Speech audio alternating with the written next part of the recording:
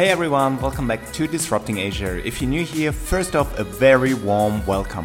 Disrupting Asia is a media and events platform that connects entrepreneurs, creators, and innovators from all over Asia. So if you're new here, hit the subscribe button. We're on every major platform like iTunes, Stitcher, and Spotify. In this episode, we talk about why you should start thinking as an entrepreneur, even if you're not intending to start your own business, now or anytime soon. It's crucial to take a look at some of the traits entrepreneurs have. Not only will this allow you to understand how entrepreneurs think, it will also help you tweaking your work and private life. If you feel unfulfilled in certain areas or simply bored and not moving forward, it's time for a change.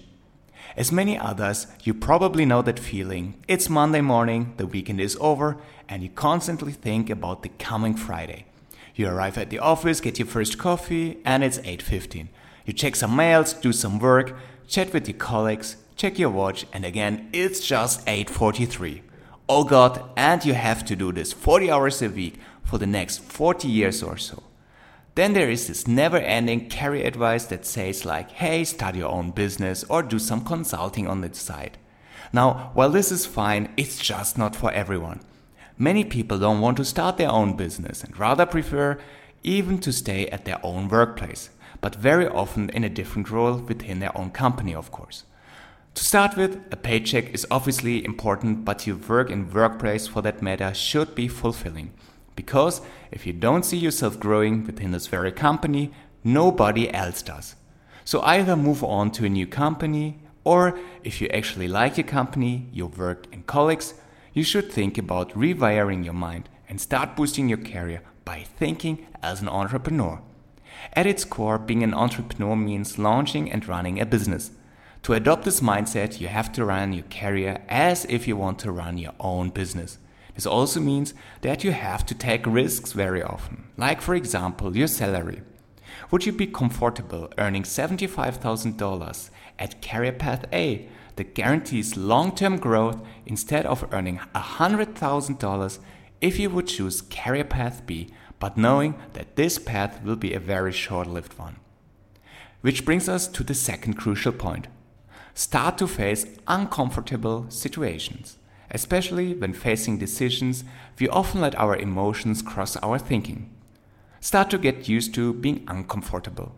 It will shape you in making decisions. You will learn fast and you will start looking for solutions automatically. This also means having the necessary discipline for certain situations at work. Do you tend to hang around with gossiping colleagues? Avoid those.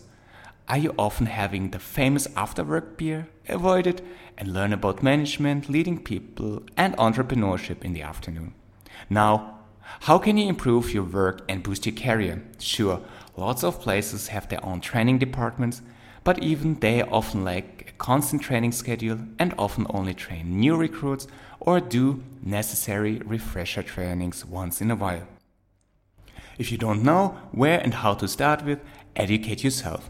Look at your current role and see what you can do to improve your workplace. One thing I did, even though I was just a shift leader at a hotel, I asked my manager whether I can provide 10-minute trainings for trainees and interns. I gave him a couple of examples I could be doing along with the schedule and sold him on that within 10 minutes. As you can see, I did something I was well aware of and something that didn't require a lot of effort from my side. Plus, I saved my managers and supervisors time. I gained respect among them and soon had the side role of being the trainer at the reception. The result? I got promoted after just 3 months. So what can you do? Depending on your current role, you can even offer something similar. Look at your current department. Do you often have interns or trainees? Can you instruct them, or does it need to be someone from the HR or L&D department? Then take a look and determine what it takes to move up the ranks. I advise you to come up with a career plan for the next 10 years. That is broken into smaller 3 to 6 month goals. Then take a look at the necessary requirements and criteria you should have. How can you develop or enhance your skills? You can, for example, take courses at a local community college in order to gain certain skills. You can do long distance learning in order to obtain a new degree, or simply sign up and enroll into one or more online courses.